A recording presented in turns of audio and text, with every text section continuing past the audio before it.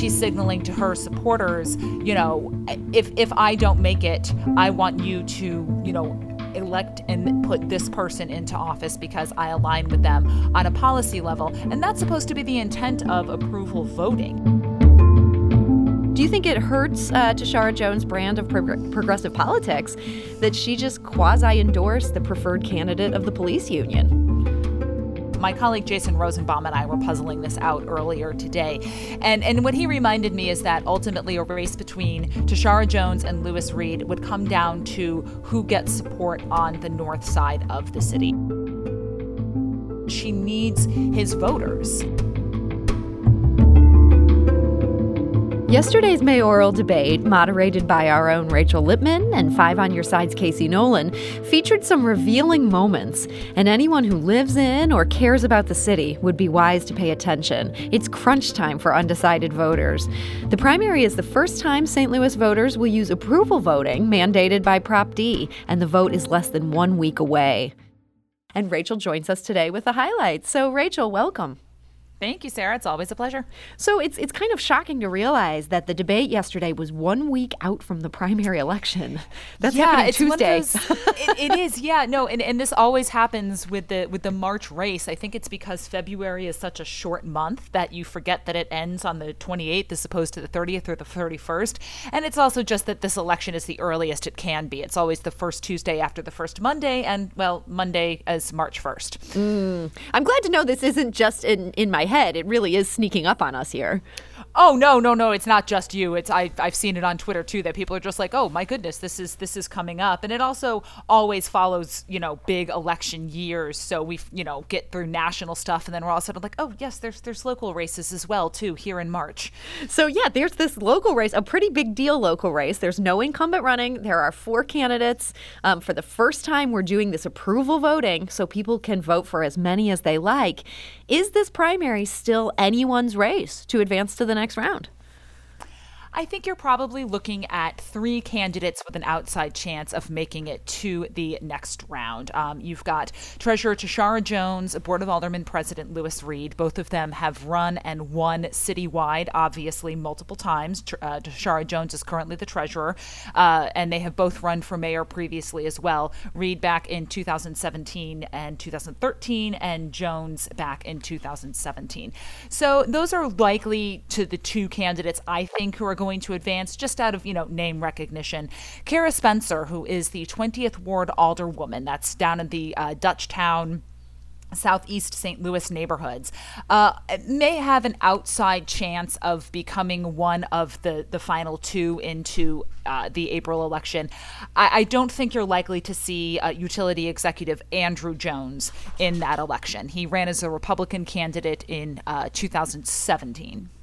So this is basically a 3-person race for 2 slots with again, the outside chance for the dark horse.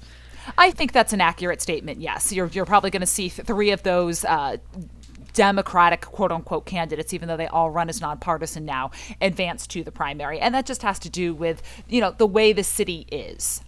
Yes, they run as nonpartisan candidates now, but, you've had plenty of people say that it's up to the, Democratic and parties now to make sure that people know who the Democrats are. And I imagine that some of the messaging that is going on. Mm-hmm. Now, as you mentioned, Alderwoman Kara Spencer, she is one of those 3 candidates who has a decent chance of making this runoff. But you say she has a harder job here. Do you think at yesterday's debate she made the impression she would need to make to move an undecided voter and get into the big 2?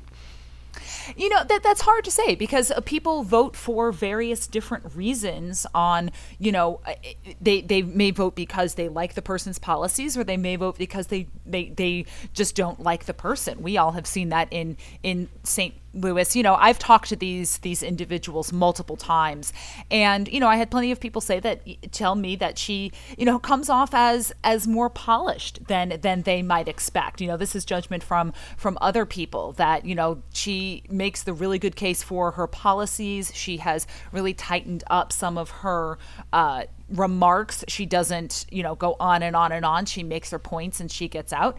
And she also had, at last check, I haven't checked the 8-day days before, but at the quarterly reports, she had the money to be able to go up on the air and to send out quite a bit of mailers. So she certainly has the ability to, get the attention. It's just whether people agree with what she says or doesn't say.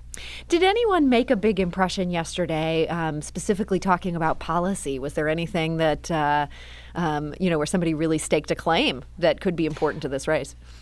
I did not hear anything that, that threw me for a loop. Again, we're obviously so much more steeped in this than other people would. I would call the debate substantive, but not necessarily anything new.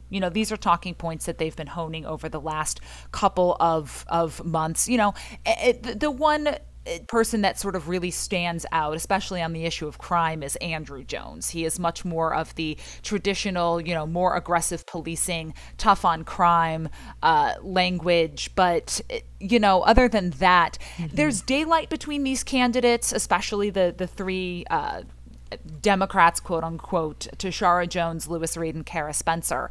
But you're not talking about, hugely significant differences in terms of kind of overall thought, especially when it comes to crime. They'll be the ones addressing, we need to look at the root cause, we need to do things like cure violence, we need to do things like alternate programs, alternate sentencing, those kind of things, alternate strategies. Like I said, not much new if you've been paying attention, but it was certainly a substantive debate. Yeah, it seems like these are three people who might govern very differently, but many of their policies, they're at least speaking about them in the same ways. That's correct. Yes, you don't, except for Andrew Jones, like I mentioned, they, are all speaking the same language around root causes of crime. They're all speaking the same language around equitable development. The other kind of bright line issue for, especially between Kara Spencer and Lewis Reed, is whether or not to privatize the operations of St. Louis Lambert International Airport. That is one of the stark differences between those two candidates is whether or not they think that is an issue that needs to be explored. And Spencer is very vociferously opposed to that. And Reed has taken a position that it's sometimes hard for me to characterize. I don't want to put words in his mouth, but he in the past has supported exploring it.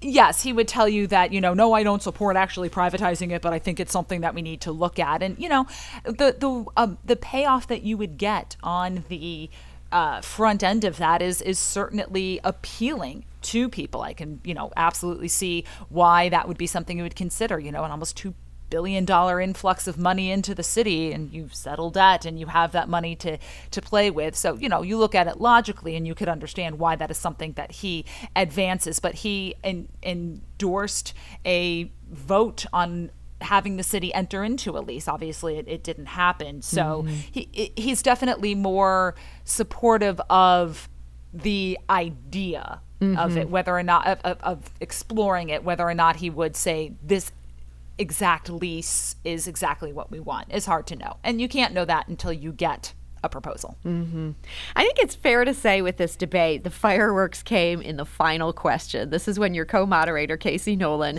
asked the candidates who they'd support in the final round if they themselves don't make it out of the primary next week. Yeah, and fun fact, he was thinking like this was not going to get answered. We just sort of threw that question in there like, well, this will be a good, quiet way to end the debate, a good out cue, if you will. And it was not an out cue. It was not. It was not. Well, it was an out cue. It was the last question. But it really, it generated some debate. So I'm gonna play some of the clips from what happened in response to this question.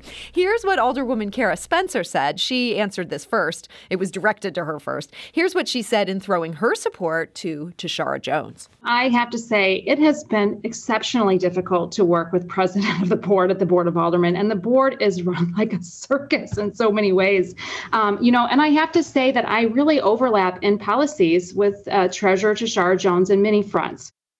Now, here is how Board of Aldermen President Lewis Reed responded to that. Oh, my God.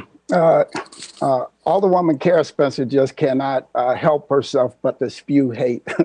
But the unfortunate thing, she has done the same thing at the Board of Aldermen, which is why she is such a divisive figure, which is why you don't see not one African-American alderman supporting her.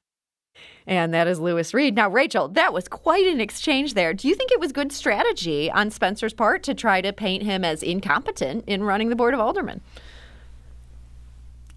You know, Reed and Spencer have been the ones kind of going after each other in this race. The mailers from Spencer. I have not yet actually seen a mailer from most of the other candidates except for Kara Spencer, and some of the ads that she has really do target President Reed. I think because, as she mentioned, with Tishaura Jones overlapping with her in policy a little bit more, it does her absolutely no good to fling mud to target the treasurer. She may not necessarily personally like her, but if she wants to see her policies enacted, she believes that she has a better chance if Tishaura Jones is elected and she has someone that she could work with at the mayoral level while she remains at the Board of Aldermen. So if you're thinking about it strategically, she's signaling to her supporters, if I don't make it, I want you to, elect and put this person into office because I align with them on a policy level. And that's supposed to be the intent of approval voting, is that you are making the decisions on policies. You're saying, I could live with these candidates on a policy level. I endorse all of them in the first round. And that way, when you get to the second round, it's not a lesser of two evils choice. You're, supposed to have someone that you believe you can support, not necessarily someone who you think can get elected. Well, what makes this even more interesting, as you know, Rachel, is what happened next, because then it got to Tishaura Jones, and she explained that she had a long-standing relationship with Louis Reed. I know that at his heart, he definitely is putting the city first. So I would support Louis Reed if I didn't make it through. And that is Treasurer Tishaura Jones. Now, Rachel, it's safe to say that this sort of triggered a firestorm on social media. A lot of progressives were somewhat taken aback by that answer. Do you think it hurts Tishaura Jones' brand of progressive politics that she just quasi-endorsed the preferred candidate of the police union? I don't know that it is necessarily going to cause any of them to not vote for her in the first round. My colleague Jason Rosenbaum and I were puzzling this out earlier today.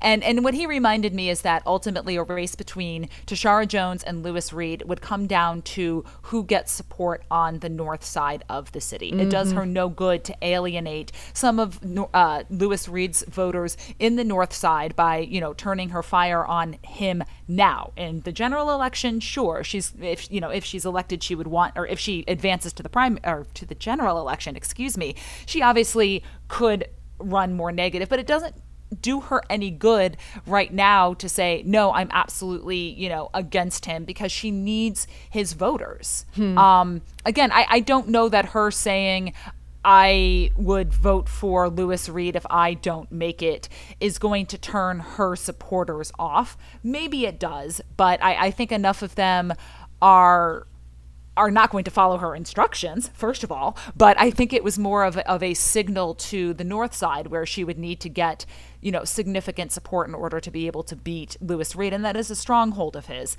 if she advances. Now, I mentioned I don't think it's an alliance that would hold if you get to the general election. I mentioned that the Police Officers Association endorsed Louis Reed. They also endorsed Andrew Jones. In their recent newsletter, they explained these endorsements, and they also claimed, quote, the D in Prop D, which gave us this approval-based voting system, stands for defund. They write, this entire election racket was devised and promoted by the defund the police crowd. They see it as an opportunity to advance their favored candidates and disadvantage anyone who has the nerve to be even remotely supportive of law enforcement. Rachel, do you think there's any truth to that claim about this new election system that we're trying out for the first time next week? I mean, the police officers, it was one of the most disingenuous banners that actually went up on the police union's headquarters during the November election, which is when Proposition D was put into place, was, D equals defund the police. No, it had absolutely nothing to do with defunding the police. Any group is going to make claims about this, and, the union is obviously staking out its interests, but yes, there were groups of individuals who were behind this effort who are more likely to be the ones to say police officers don't need, more funding. We need to look into alternate modes of policing, alternate programs like cops and clinicians. But we actually asked the defund question at that debate yesterday, what does it mean to you? And none of them said, all of them said, we need the police department. We just need it to look and behave and act differently. So, I mean, we all know the St. Louis Police Officers Association. We know what their goals and their end games are. It was the most disingenuous banner I think they've ever put up. Like, I got what they were, quote unquote, saying that, oh, if you vote for this, then defund candidates are going to come in. But no, it had absolutely nothing to do with defunding the police whatsoever. So,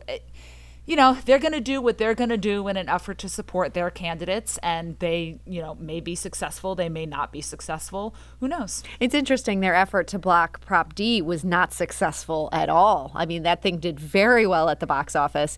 I think, their endorsement of Louis Reed, this could be a true test of their power if this propels him into the mayor's office or if this ends up becoming something that people see as a detriment. We know that Reed is probably going to win the southwest side of St. Louis. The question is, what are the margins going to be? And is it going to be a vote for or is it going to be a vote against? I mean, we all know that, St. Louis can and will vote against a candidate by picking someone else rather than it being a full-throated support. And so when you say the southwest part of the city, that's a largely white area. There's a lot of law enforcement people who live there. They might well be voting against Tishaura Jones or against Kara Spencer as opposed to being and so they may truly support Louis Reed in the sense of they agree with some of his policies, but it may also be one of those things where it's like they're more enthusiastically against another candidate, that they're blocking another candidate. Well, St. Louis Public Radio reporter Rachel Lippman, it's going to be very interesting to see what happens next Tuesday. And I want to thank you so much for joining us today. I appreciate it. I'm always glad to do it. And if you're interested to hear about this debate that Rachel co-moderated, you can find that. There's video of it at stlpr.org/voter-guide. Again, that's stlpr.org/voter-guide. And on that page, you can also find St. Louis on the Air and Politically Speaking interviews with each of those four candidates. This is St. Louis on the Air on St. Louis Public Radio, 90.7 KWMU.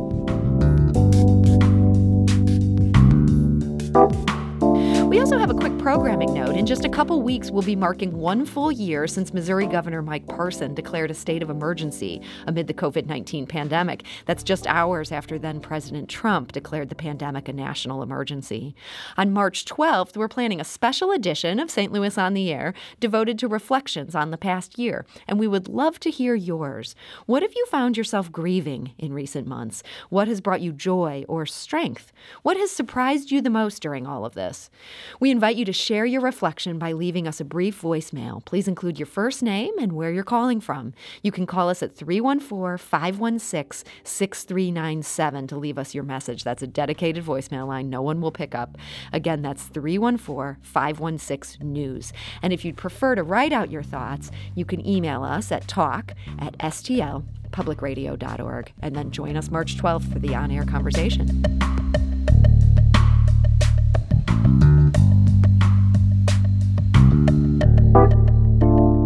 If you learned something new from today's episode, consider leaving us a review and rating on Apple Podcasts on the App Store. It's the easiest way to help people discover our show. We appreciate it. Thank you.